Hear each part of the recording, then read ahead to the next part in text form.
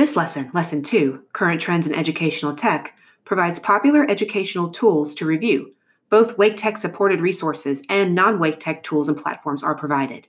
This is a good lesson for you to start considering which tool or application you would like to explore and experiment with in this course.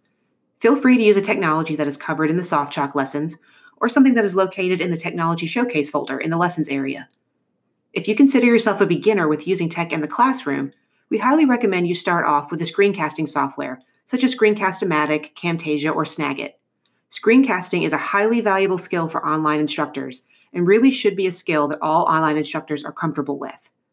To complete the tasks for this lesson, read the SoftChalk lesson in the Learn folder, and then proceed to the Participate folder and complete the Flipgrid discussion post. There are detailed instructions on how to post in Flipgrid if you have not ever used the platform.